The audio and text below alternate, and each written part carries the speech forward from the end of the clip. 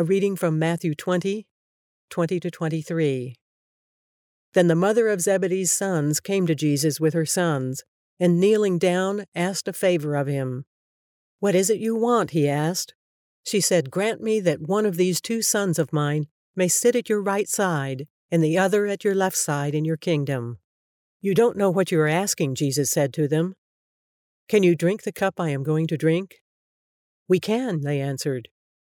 Jesus said to them, "You will indeed drink from my cup, but to sit at my right or left is not for me to grant.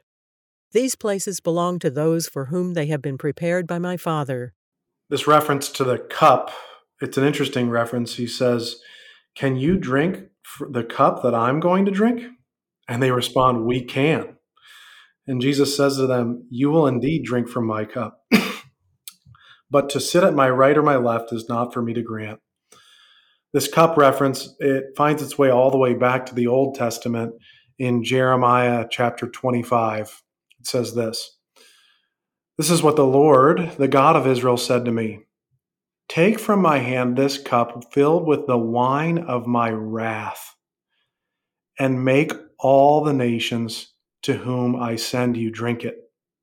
When they drink it, they will stagger and go mad because of the sword I will send among them."